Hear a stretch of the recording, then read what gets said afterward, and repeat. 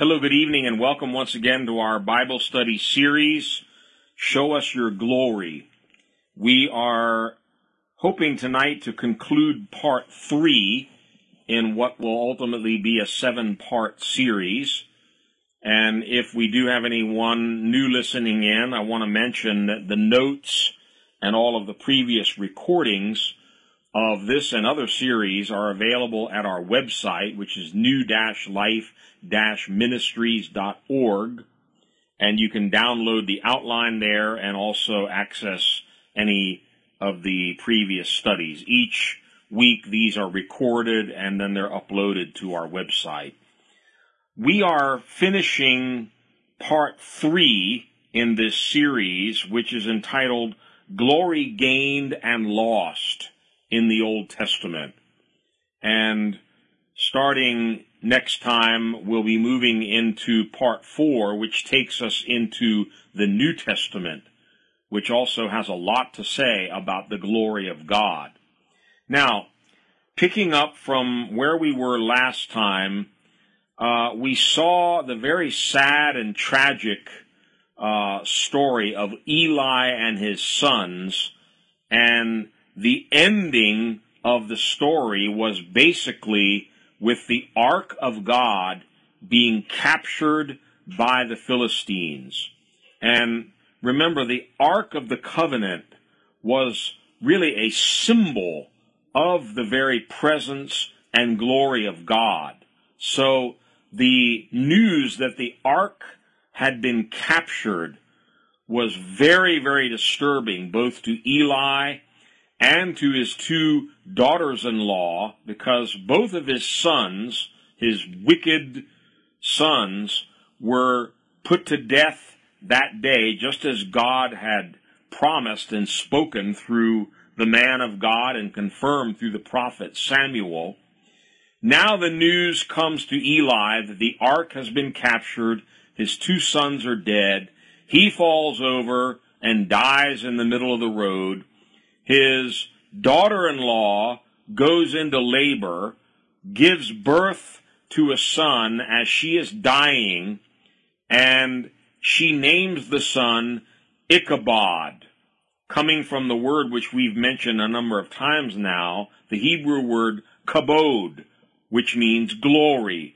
Ichabod means glory lost or glory departed. And the reason she named her son Ichabod was, again, the news that she had received. The Ark of God had been captured. Therefore, it was synonymous with the glory of God has left Israel.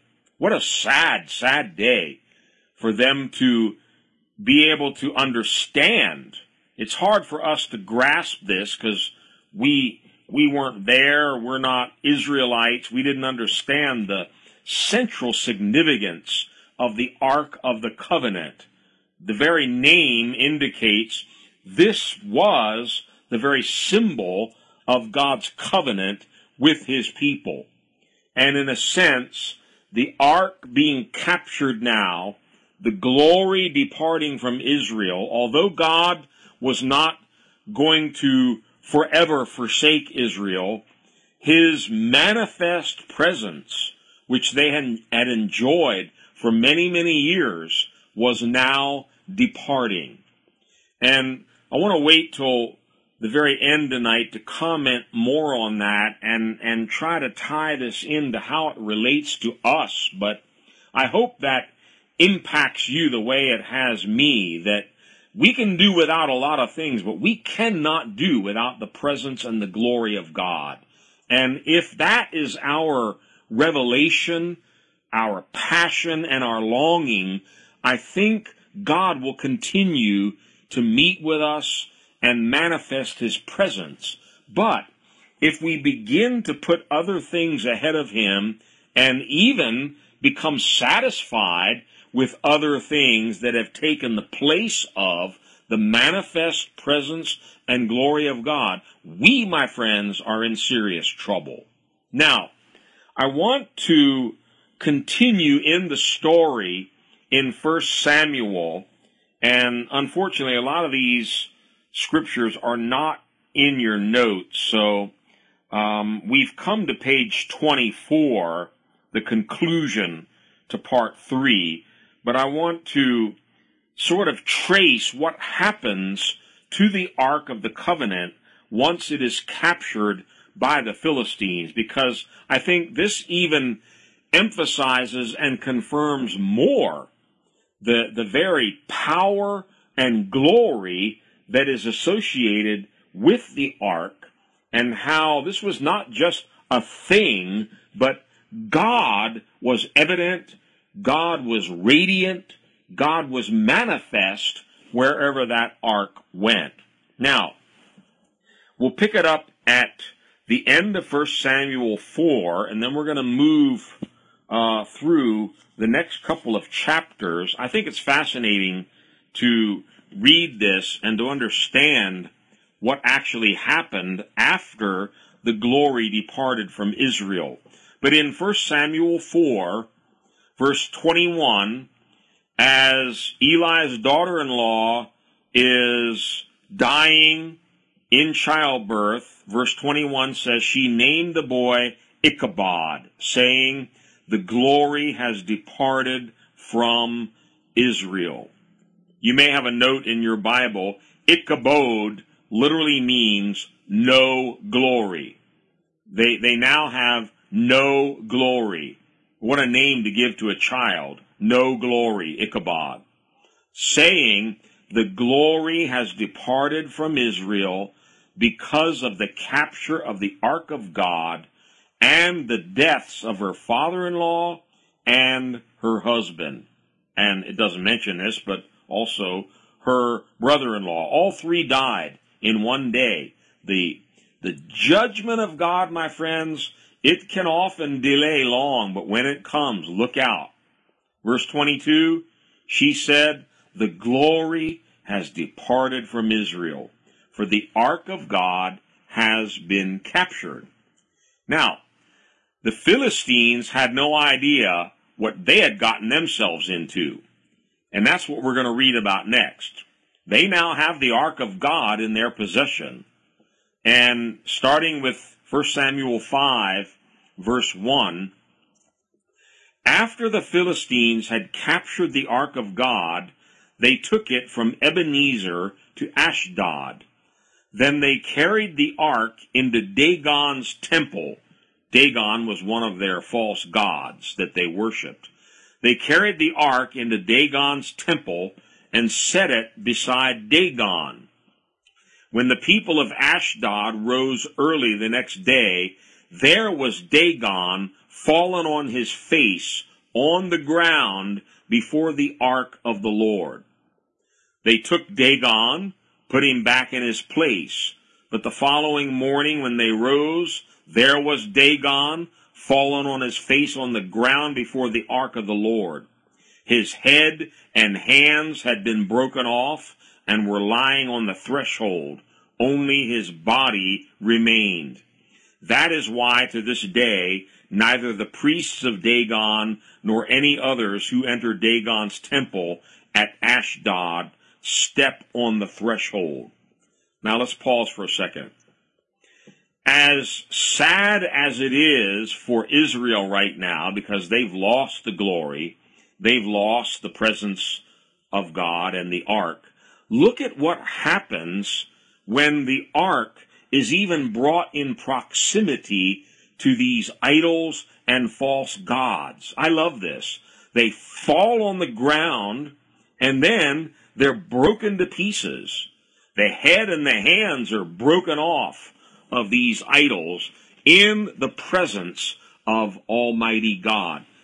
This is why we need the glory of God in the church. This is why we need the glory of God in our lives. Every other idol, every other god, every other high thing must be brought down when the glory of God is elevated, manifested, and exalted in the midst of God's people. And here, even in the enemy's temple, the Ark of God brings down their idols and their false gods. Hallelujah. Our God is mighty. He's the Most High God. Every other knee must bow. Every other idol and demon and God must fall to the ground before his awesome presence and glory. Verse 6, the Lord's hand, remember, all they've done is take this wooden box overlaid with gold. Now, granted, it was an expensive box, but in the natural, all it is a wooden box with some gold on top of it and a few items inside. But it's so closely associated with the presence and the glory of the living God. Verse 6 says, the Lord's hand. Notice that. Not the box, not the ark. The Lord's hand was heavy upon the people of Ashdod and its vicinity. He, Jehovah God, the living God, he brought devastation upon them and afflicted them with tumors. When the men of Ashdod saw what was happening, they said, now listen carefully to their words, the ark of the God of Israel. This isn't just a box now. They understand the connection between this ark and the God of Israel. The ark of the God of Israel must not stay here with us because his hand is heavy upon us. His hand. They acknowledged there's a living God associated with this box. Because his hand is heavy upon us and upon Dagon, our God. So, they called together all the rulers of the Philistines and asked them, what shall we do with the ark of the God of Israel? I love that. What shall we do with this thing? We stole it from them. We've brought it here to Ashdod, but we weren't counting on this. We got to get rid of this thing. What shall we do with the ark of the God of Israel? You know, I don't want to diverge too much, but our culture today, we've talked about this umpteen times. It is getting progressively perverse, darkened, moving further and further away from godliness and truth. And the culture we're in, they don't know what to do with the glory and the presence of God. And they get very troubled when God shows up because they can't put him in a box. Sorry for the pun, but they can't. They can't box him up. And they don't know what to do with a living God. Oh, they know what to do with their little idols and their little false gods. But when the living God shows up and starts to afflict them with death and tumors and judgments and catastrophes, they're not going to know what to do. And let me tell you, God is coming in these last days with a heavier and a heavier hand of judgment upon those nations that have consistently and deliberately rejected him and turned their backs on him, as were the Philistines here. What shall we do with the ark of the God of Israel? They answered, have the ark of God of Israel moved to Gath. So they moved the ark of God of Israel. But after they had moved it, the Lord's hand, not the box, the Lord's hand was against that city, throwing it into a great panic. He, the living God, he afflicted the people of the city, both young and old, with an outbreak of tumors. We wonder where all these diseases and pestilences are coming from. Every couple of months there's some new plague, Zika virus and this bird flu and that kind of monkey flu. And where are these things coming from? I'll tell you where they're coming from. Ultimately they come from the devil, but it's the Lord's hand allowing Satan to bring afflictions, diseases, and sicknesses upon a culture that has rejected God. He afflicted the people of the city, both young and old, with an outbreak of tumors. So they sent the ark of God to Ekron. They keep moving it.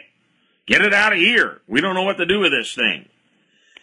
As the ark of God was entering Ekron, the people of Ekron cried out, "They have brought the ark of the God of Israel around to us to kill us and our people."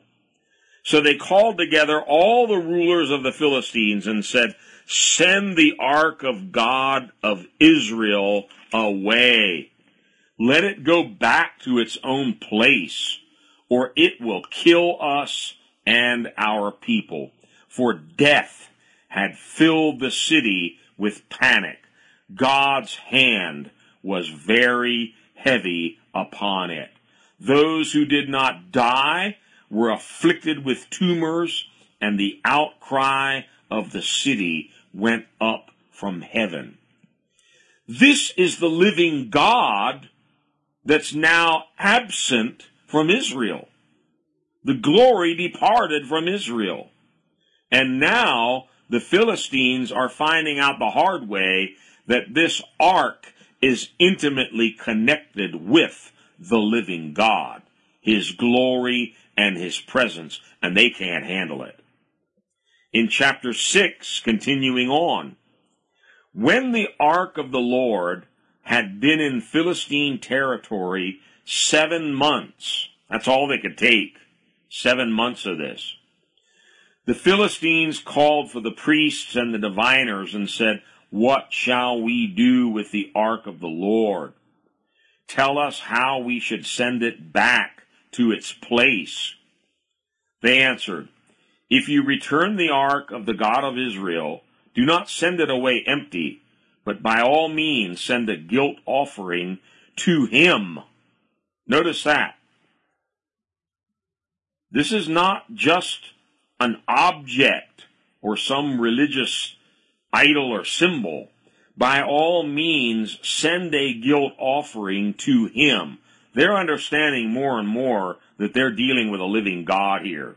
And they need to somehow pacify him, appease him with some kind of an offering. Then you will be healed and you will know why his hand has not been lifted from you. The Philistines asked, "What guilt offering should we send to him?" They replied, 5 gold tumors and 5 gold rats, according to the number of the Philistine rulers, because the same plague has struck both you and your rulers. You know, it's amazing the stupidity, the ignorance that comes upon people when they're walking in darkness. 5 gold tumors? Are you kidding me? 5 gold rats? This is the offering they want to give to the Lord? Well, better than nothing, I guess. But look at the darkness that has taken over their minds. Romans 1 tells us when people turn away from the Lord, their foolish mind becomes darkened.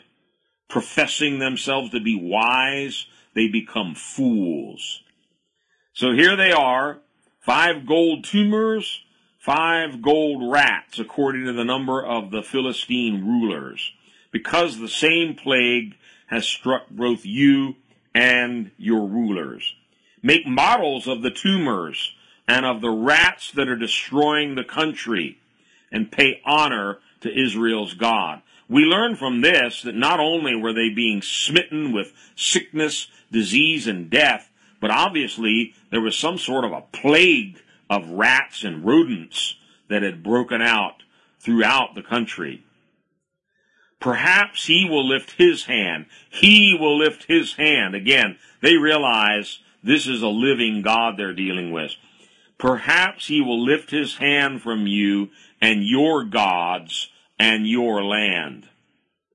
Why do you harden your hearts as the Egyptians and Pharaoh did? Notice they still know all about what the God of Israel did to the Egyptians and to Pharaoh. This news had spread far and wide. Why do you harden your hearts as they did? When he treated them harshly, did they not send the Israelites out so they could go on their way? Now then, get a new cart ready with 2 cows that have calved and have never been yoked.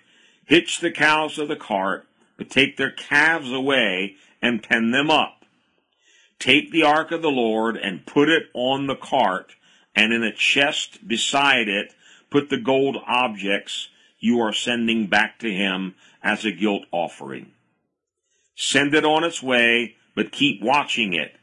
If it goes up to its own territory toward Beth Shemesh, then the Lord has brought this great disaster on us. But if it does not, then we will know that it was not his hand that struck us, and that it happened to us by chance. Now, you may not be able to follow what's going on here, but these mother cows, there's no way in the natural they're going to separate themselves from their suckling calves. They're going to go right back to wherever their calves are, unless something supernatural is drawing them away from their calves to the territory of Beth Shemesh, back to Israel. Well, verse 10, so they did this. They took 2 such cows, hitched them to the cart, and penned up their calves. They placed the ark of the Lord on the cart, and along with it the chest containing the gold rats and the models of the tumors. Then the cows went straight up toward Beth Shemesh, keeping on the road and lowing all the way. They did not turn to the right or to the left. Never even looked back for their calves. Something supernatural is driving them out of Philistine territory back into Israel, carrying the ark, the glory, back to Israel, toward this place called Beth Shemesh. The rulers of the Philistines followed them as far as the border of Beth Shemesh. Of course, they're not going to go any further because that's the end of Philistine territory. Now, verse 13. The people of Beth Shemesh were harvesting their wheat in the valley, and when they looked up and saw the ark, they rejoiced at the sight. The cart came to the field of Joshua of Beth Shemesh, and there it stopped beside a large rock. The people chopped up the wood of the cart, sacrificed the cows as a burnt offering to the Lord. The Levites took down the ark of the Lord, together with the chest containing the gold objects, and placed them on the large rock. On that day the people of Beth Shemesh offered burnt offerings and made sacrifices to the Lord. The 5 rulers of the Philistines saw all this and then returned that same day to Ekron. Now, this was a divine journey that these cows took, carrying this ark. By no accident or coincidence, they end up in this town of Beth Shemesh, which you can look up in Joshua chapter 21, find out that it's one of the priestly towns. That's why Levites are there, and they know what to do with the ark. They begin immediately offering burnt offerings and sacrifices to the Lord. So, the ark has made it at least back into Israel, crossed the borders from the Philistines back into Israel. 7 months it was with the Philistines. Now it's come to Beth Shemesh. Verse 17. These are the gold tumors the Philistines sent as a guilt offering to the Lord, 1 each for Ashdod, Gaza, Ashkelon, Gath, and Ekron. And the number of the gold rats was according to the number of Philistine towns belonging to the 5 rulers, the fortified towns with their country villages. The large rock on which they set the ark of the Lord is a witness to this day in the field of Joshua of Beth Shemesh. But remember, it's an awesome thing to get near this ark. It was an awesome thing for the Philistines to try to take it into their territory. Now that it's back on Israel's territory, they need to be very, very careful, because it's a fearful thing to fall into the hands of the living God, the Bible says. And here, again, we have a very frightening reminder that this is not just a box, a symbol, an it, or an idol. This is the very presence and glory of the great God of Israel. Notice what happens in verse 19. But God struck down some of the men of Beth Shemesh, putting 70 of them to death, because they had looked into the ark of the Lord. Wow. 70 died right on the spot because they dared to look inside the ark. The people mourned because of the heavy blow the Lord had dealt them. And the men of Beth Shemesh asked, who can stand, note these words, in the presence of the Lord? Who can stand, not in the presence of this box, this ark, who can stand in the presence of the Lord, this holy God? They, like the Philistines, learned the hard way. This is the very presence of God.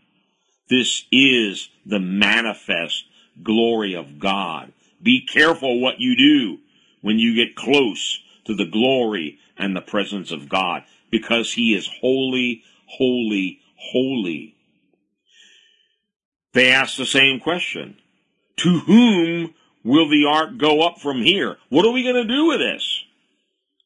Then they sent messengers to the people of Kiriath Jearim, saying, the Philistines have returned the ark of the Lord.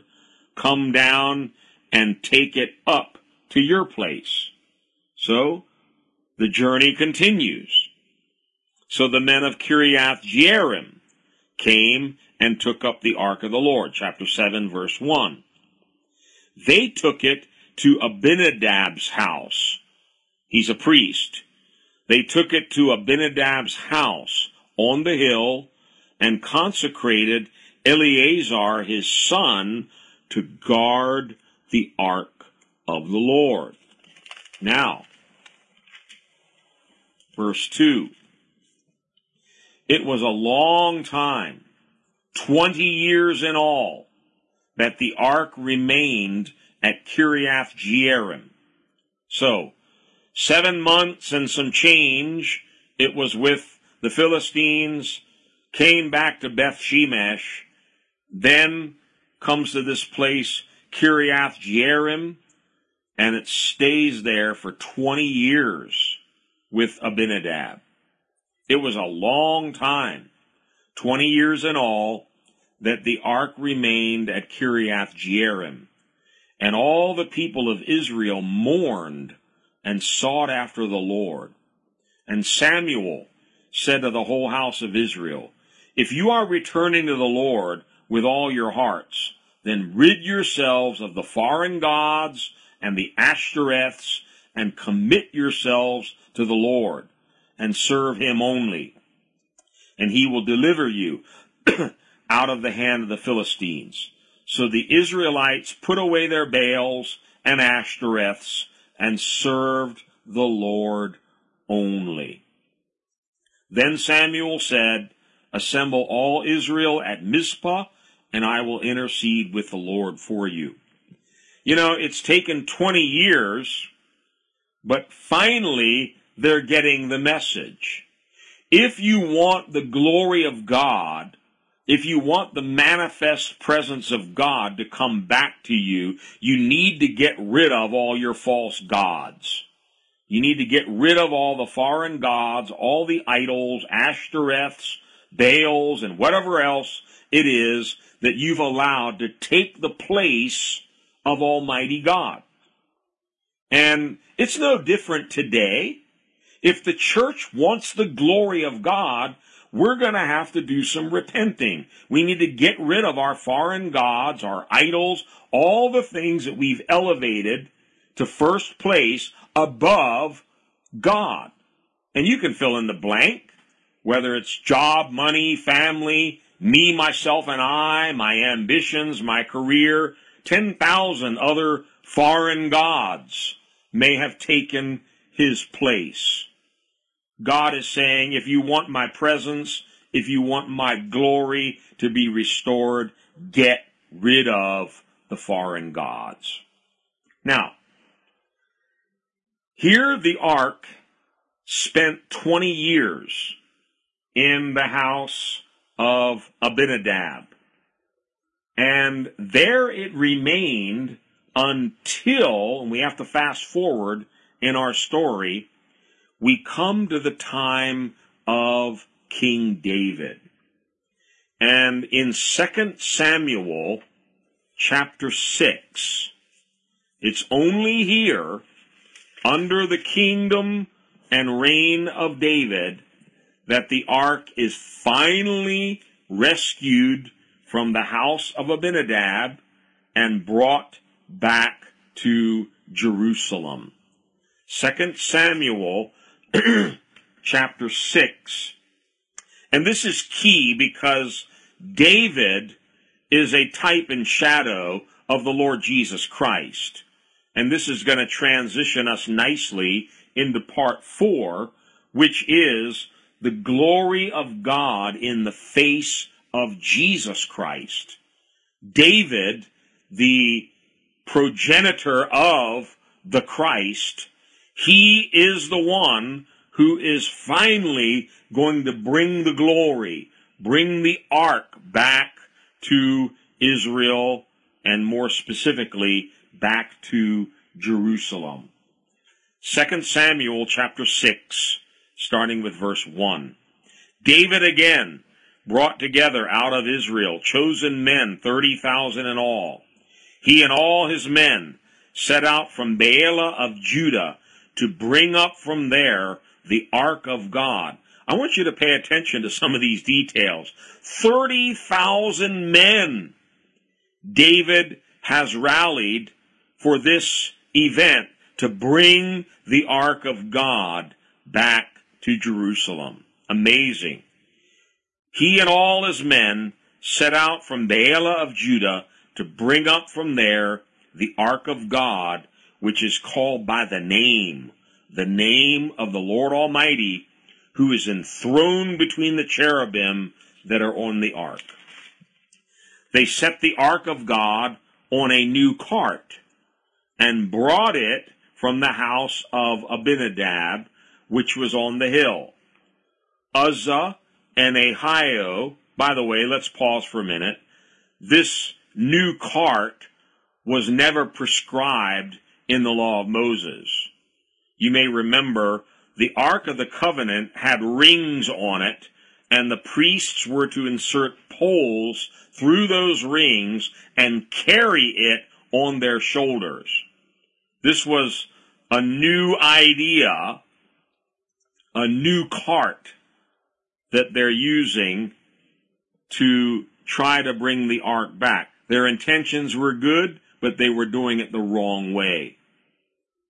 We can try our little new fads and our little modern ideas, and some of those may be okay unless they're in violation of what God's Word has specified for us to do.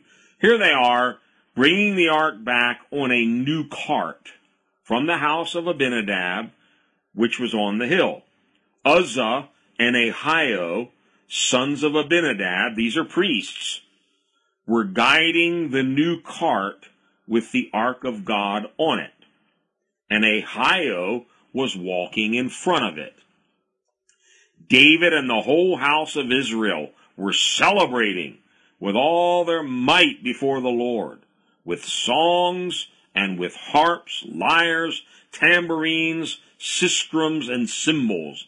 Hallelujah! The glory is finally returning to Israel. What a day of celebration. But, verse 6, when they came to the threshing floor of Nacon, Uzzah reached out and took hold of the ark of God, because the oxen stumbled.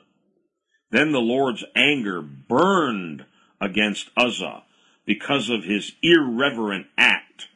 Therefore God struck him down, and he died there beside the ark of God. Here again, what's the lesson? It's a fearful thing to fall into the hands of a living God. Verse 8, then David was angry because the Lord's wrath had broken out against Uzzah, and to this day that place is called Perez Uzzah. Means outbreak against Uzzah.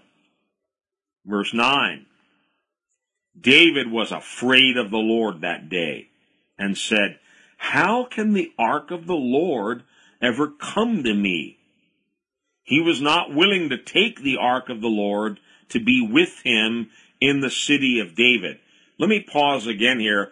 I'm hoping you're going to remember this whole history that we've read through today, because there are some very important lessons to be applied to your life and mine later on. Notice the moral of the story: be very, very careful what you do with the ark. In other words, be very careful what you do with the presence and the glory of God. You can lose it, and you can do things that are viewed by God as irreverent, and it will bring his wrath swiftly. Verse 10. David was not willing to take the ark of the Lord to be with him in the city of David. Instead, he took it aside to the house of Obed-Edom, the Gittite. My goodness, going from house to house, city to city, they can't seem to find a place for the presence of God to rest. So now it's in the house of Obed-Edom, the Gittite. Verse 11. I love this. Listen to verse 11. The ark of the Lord remained in the house of Obed-Edom the Gittite for 3 months, and the Lord blessed him and his entire household. Lord, bring the ark to my house. Let your presence, let your glory come to my house, because the Lord blessed him and his entire household. Verse 12, we're not done yet. Now King David was told, the Lord has blessed the household of Obed-Edom and everything he has, because of the ark of God. So David went down and brought up the ark of God from the house of Obed-Edom to the city of David with rejoicing. When those who were carrying the ark of the Lord, notice, now they're doing it the right way. They're carrying it, not on some ox cart. And if you read the story in 1 Chronicles, you can see more detail of how they found out through the law of Moses what they had done wrong, and they corrected it. When those who were carrying the ark of the Lord had taken 6 steps, he sacrificed a bull and a fattened calf. David, wearing a linen ephod, danced before the Lord with all his might, while he and the entire house of Israel brought up the ark of the Lord with shouts and the sound of trumpets. Not to get too far off course, but the ephod was to be worn only by the priest. David technically should not be wearing the ephod, but David is a unique character. And again, he is a foreshadowing of Jesus Christ, who would be both king and priest. David, wearing a linen ephod, danced before the Lord with all of his might, while he and the entire house of Israel brought up the ark of the Lord with shouts and the sound of trumpets. Finally, they're welcoming back the glory and the presence of God. Verse 16, as the ark of the Lord was entering the city of David, Michal, daughter of Saul, watched him from a window.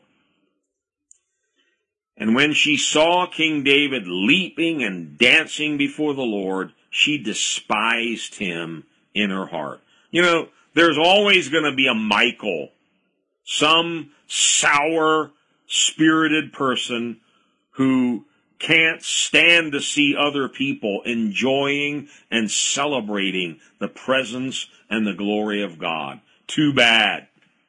Too bad. Verse 17, they brought the ark of the Lord and set it in its place inside the tent that David had pitched for it. This is good. This is really good. I don't have time to go into this, but it's called the Tabernacle of David. And something very interesting is happening here. The Tabernacle of Moses is not where this ark is placed. It's placed in a little tent that David has pitched. And David sacrifices more burnt offerings and fellowship offerings before the Lord. After he had finished sacrificing the burnt offerings and fellowship offerings, he blessed the people in the name of the Lord Almighty. What a great day this was. What a celebration to finally bring the ark and the glory back to Israel.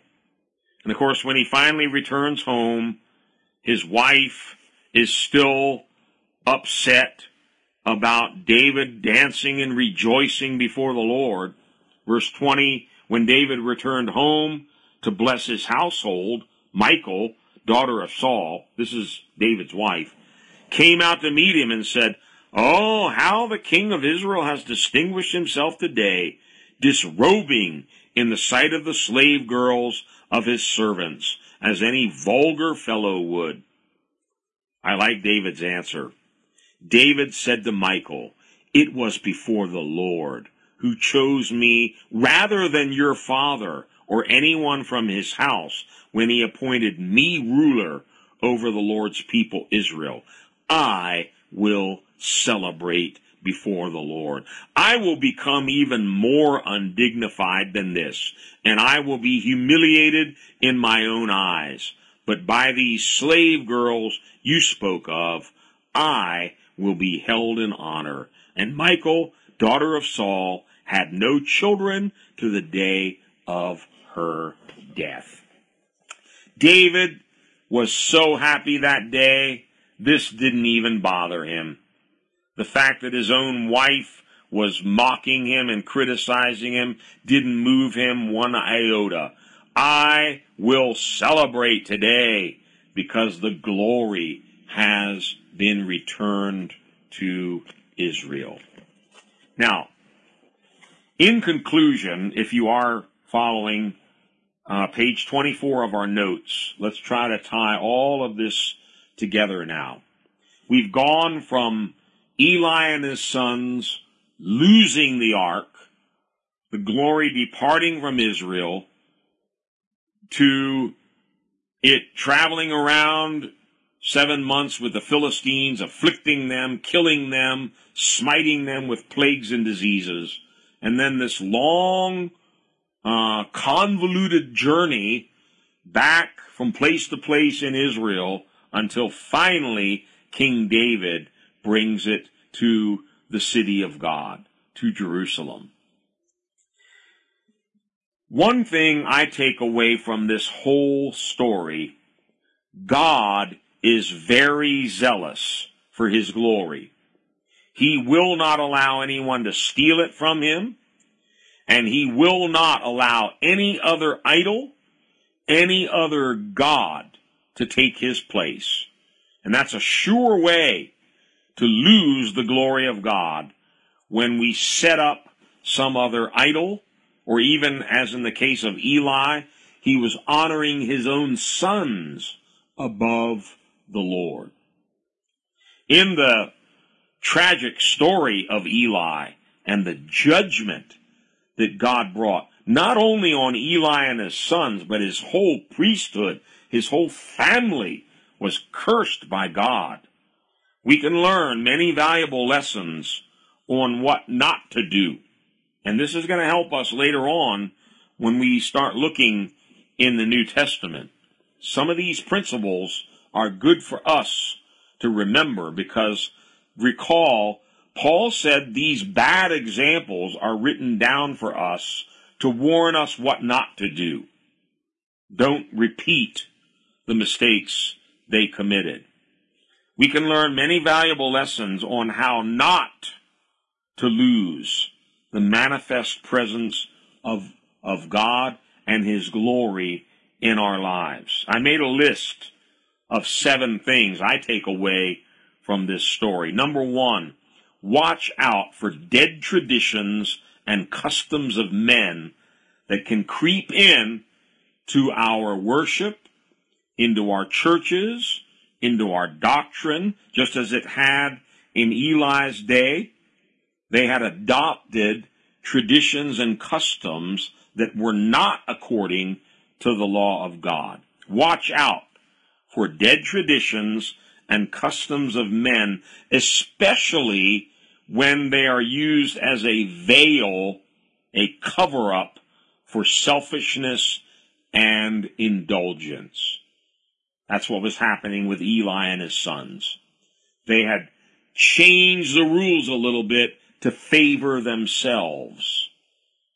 They thought that they were above all the other people and they deserved some special privilege so they could fatten themselves, indulge themselves. Watch out for anything like that. Number 2, always be careful to honor God first above everyone and everything. That was Eli's failure. He honored his sons above God. Remember, that's the same word, kabod. He gave more glory to his sons than to God. Now you ask, gave glory? Well, we don't see anywhere in the story of Eli actually giving glory to his sons, but in God's mind, that's what happened. He gave more honor to his sons than he did to the living God. Point number 3. This is especially for those of us that are in any kind of leadership positions. Be careful not to abuse positions of leadership and develop a sense of entitlement or special privilege. My God, how many stories we've heard of great men and women of God who established big ministries. They became powerful, they became prosperous, and it went to their heads. And they began to develop this sort of a sense that I'm so great. I have special privilege.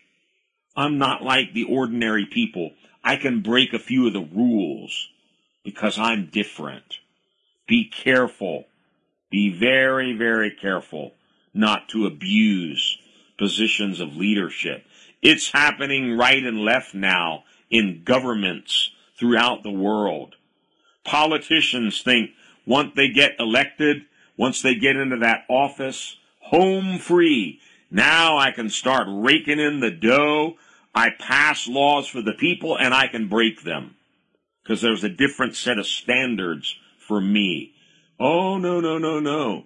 Every one of these politicians will one day have to stand before the same living God and give an account for what they did with that position. For they, like priests, like pastors, like prophets, we learn in Romans 13, they are ministers of God.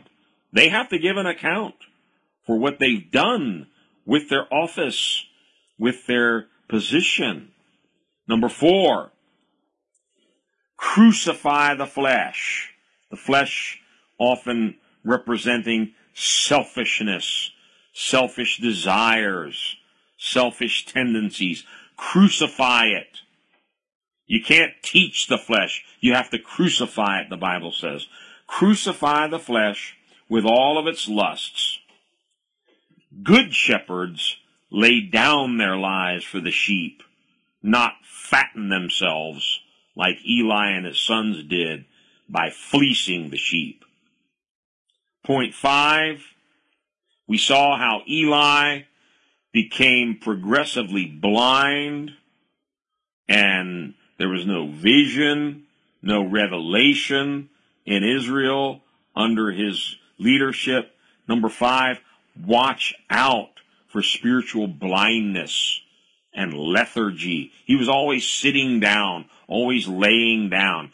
God help us to remain stirred up, on fire for God. We should be praying every day, Lord, open my eyes, anoint my eyes with eye salve. Give me a spirit of wisdom and revelation. Give me fresh vision today of the kingdom of God, of the near return of our Lord and Savior Jesus Christ. Stir me up with your word, Lord. Watch out for spiritual blindness and lethargy. Pray, pray, pray for fresh vision and revelation from God. Number 6, don't let the word of God become rare. That's what it says in 1 Samuel 3. During Eli's priesthood, the word of the Lord was rare. What a sad, sad thing. Here's a man of God, and the word of God is rare? Shouldn't happen. May God stir our hearts to study, preach, live, love, memorize the word of God. Stay in the word of God. Speak the word of God. Study it. Dig deeper into it. You'll never find the bottom. The word of God is just, it's like an unending, unsearchable treasure. You can't get to the bottom of it.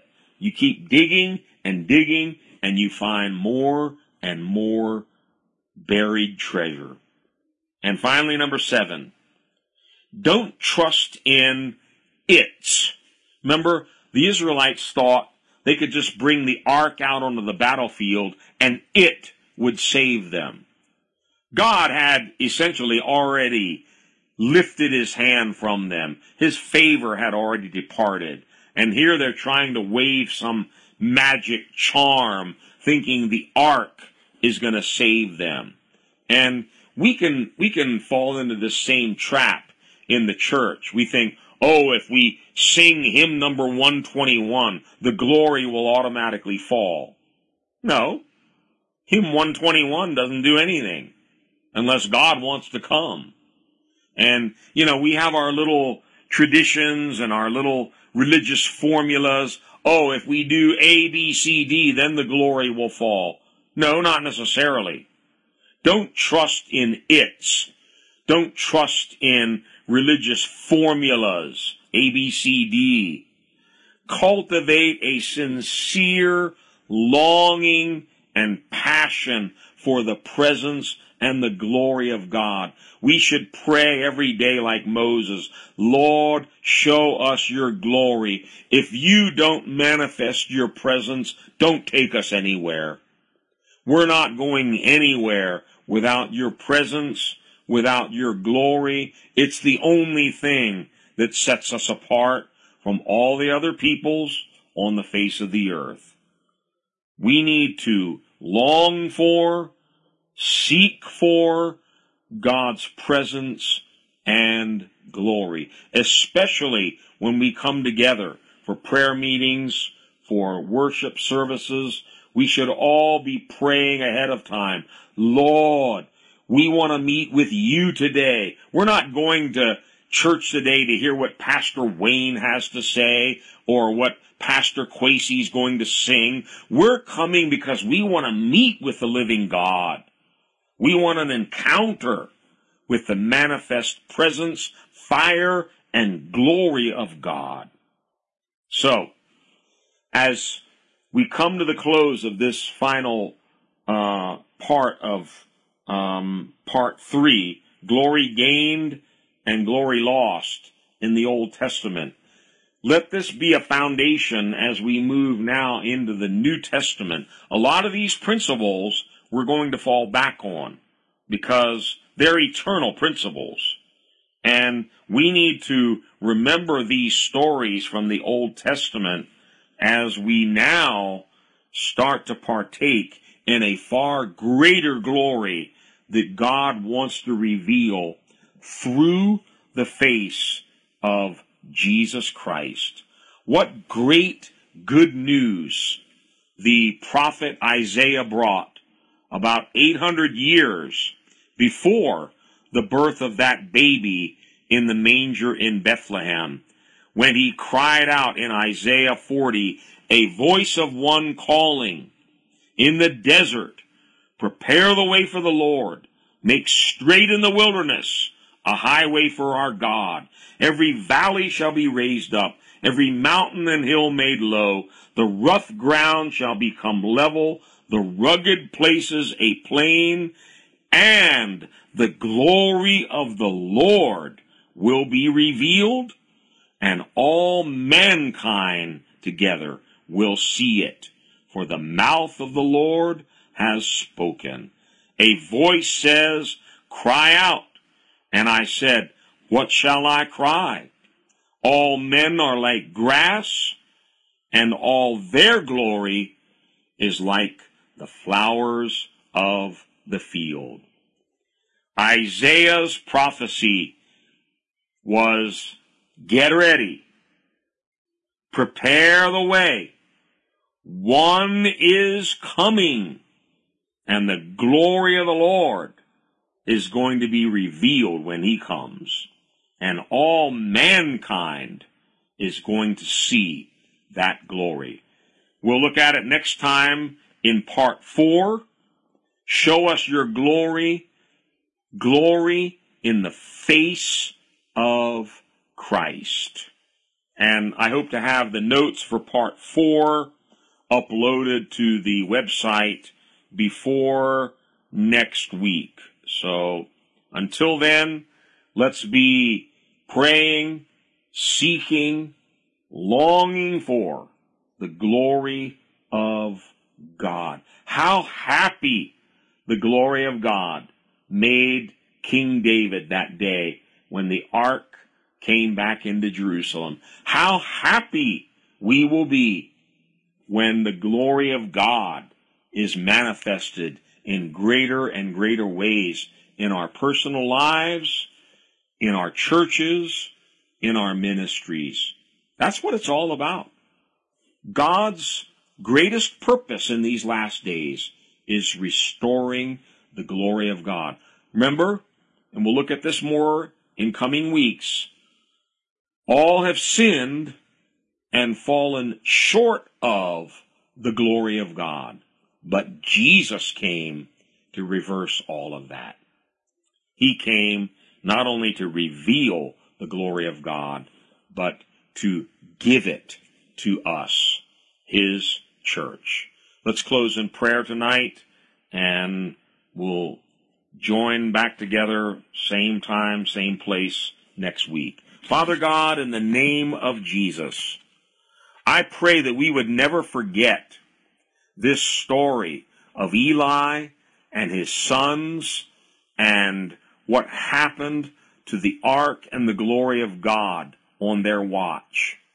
I pray that we would never forget King David and how joyful he was to see the ark return to Israel. Lord, I pray that you would open the eyes of our understanding. Help us to realize that you are a living God, and your manifest presence and glory is something that we want in our lives, but it's a fearful thing to fall into the hands of a living God. Sanctify us, consecrate us, cleanse us. Help us to put aside and get rid of all the false gods and foreign gods and idols and other things that have taken your place. And Father, I pray that you would help us to honor and glorify you first above everyone, above everything else. You must be first in our lives. We praise you, we honor you, we glorify you. And Father, we thank you for the glory that Isaiah spoke about that has now been revealed through the face of your own Son, Jesus Christ. Open our eyes, let us behold the fullness of your glory in the face of Jesus, your Son. God, keep us all in your presence. Keep us all under the precious blood of Calvary, now and until Jesus returns in glory for his church. In Jesus' name we pray. Amen.